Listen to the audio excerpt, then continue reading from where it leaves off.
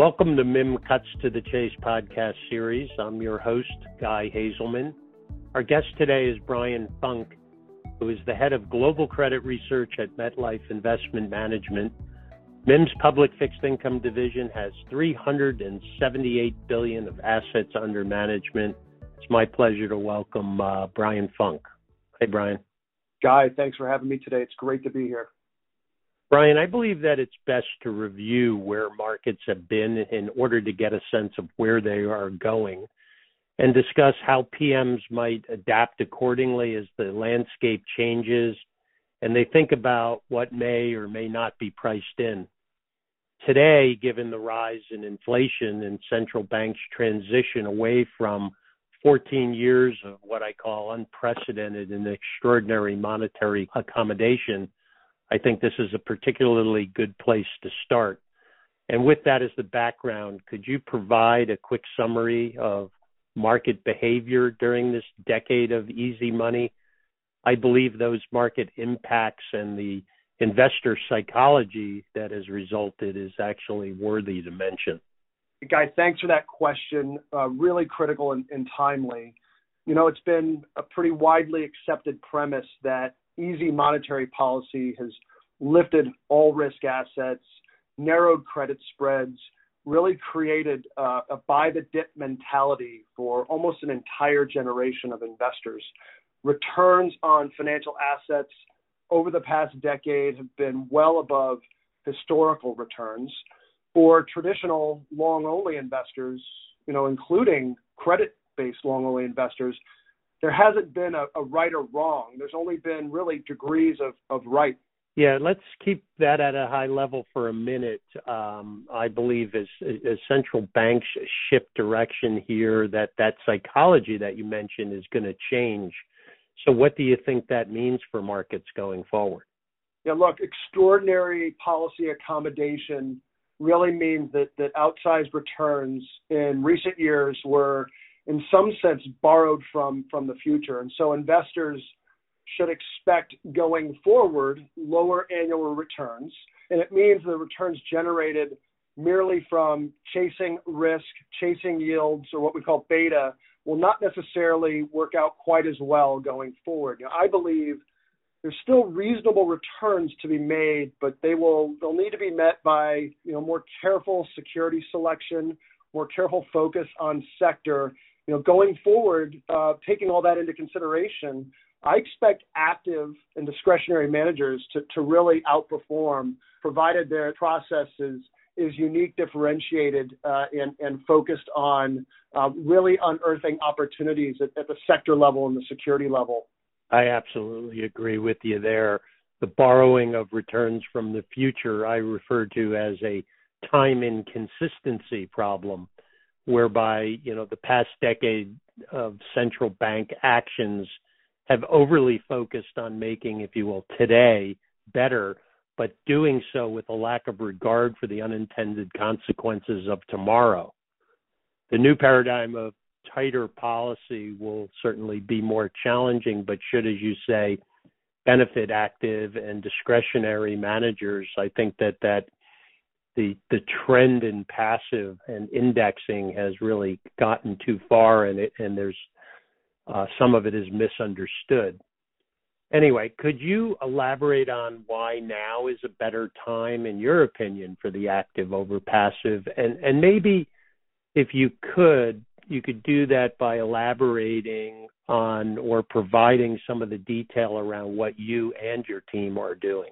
And one thing that's pretty abundantly clear to us in talking to just about everyone on our global credit research team is that 2021 was a year of pretty massive credit repair for just about every sector. I mean, absent those that were probably hardest hit by the pandemic, like in the gaming, lodging, leisure space, and airlines. But when we think about 2022, we're looking closely at how some of these companies are making use of the free cash flow they've positioned themselves to generate here this year. So for 2022 and beyond, you know, in a non-accommodative monetary paradigm, along with, quite honestly, fiscal stimulus that's globally and largely in the rearview mirror, we're super focused on how companies plan to create value for shareholders, particularly those with high valuation multiples, largely a result of that accommodative monetary policy that we've been talking about quite a bit today. Opportunities for alpha are going to come from this analysis and help us and our global sector teams pick the winners. I assume that many of those metrics are somewhat different than they used to be, really because the pandemic has significantly changed consumer behavior and how workers work, and certainly has impacted supply chains and the basic composition and characteristics of goods and services generally. With that in mind, is it fair to say that the way that you conduct analysis has adapted to these changes as well? Absolutely, Guy. We're seeing, and I want to stay on the consumer theme here a little bit, and we're seeing gross margins compressing across the board, particularly right now for consumer discretionary companies. The level of compression is significant. A lot of the issuers that we're looking at here late in 2021 and early here in the first quarter of 2022 are seeing gross margin compression within this subsector of somewhere between 300 basis points and at the extreme close to 1,200 basis points, depending on the company that we're looking at. Now, the sources of those gross margin pressures come from a wide range of areas, but broadly speaking, higher commodity costs, higher packaging costs, freight, transportation costs. Obviously, we've got issues around trucker shortages as one example that have been exacerbated by the more recent waves of the COVID outbreak. Higher manufacturing costs in general. This is a function of constrained labor supply and availability. Most companies are experiencing some significant cost inflation around, quite honestly, all four of these different inputs that I've highlighted here today. And I assume these companies are passing those cost increases that they're experiencing along to the consumer where they can, which is one of the factors fueling inflation. Yeah, they're certainly doing their best to be proactive, to raise price and to recover margin. But right now, those increases that we're seeing are really, especially in the discretionary space, only a fraction of the incremental costs that are hitting the P&L in these businesses today. The bottom line is that, while companies are passing on some of these higher costs to the consumer, it's just really been a small portion. Going forward, we do have some hesitation on this issue as we step back and take a look at things like consumer goods inventory levels relative to where they were pre-pandemic.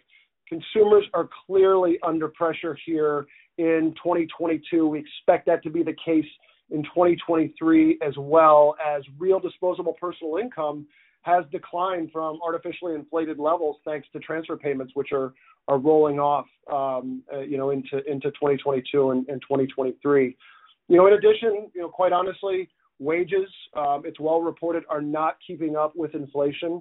This implies consumers are going to have to convert a higher percentage towards inelastic spend, things like food, things like energy. This is occurring as goods supply, obviously excluding autos, which is its own animal at this stage, is now well above pre-pandemic trend when you think about goods supply in real terms. You pull all this together, and we're less than optimistic right now that these companies in durable and non-durable consumer goods space will be able to fully achieve these price hikes to totally and completely offset the cost pressure at this stage, Guy. I'm curious how that decision is made, meaning what are the factors that determines a company's ability to pass along their input costs to the consumer? There are several factors here, several determinants. First deals with the company's market share, as well as, quite honestly, and this is outside of their control, what are their competitors doing?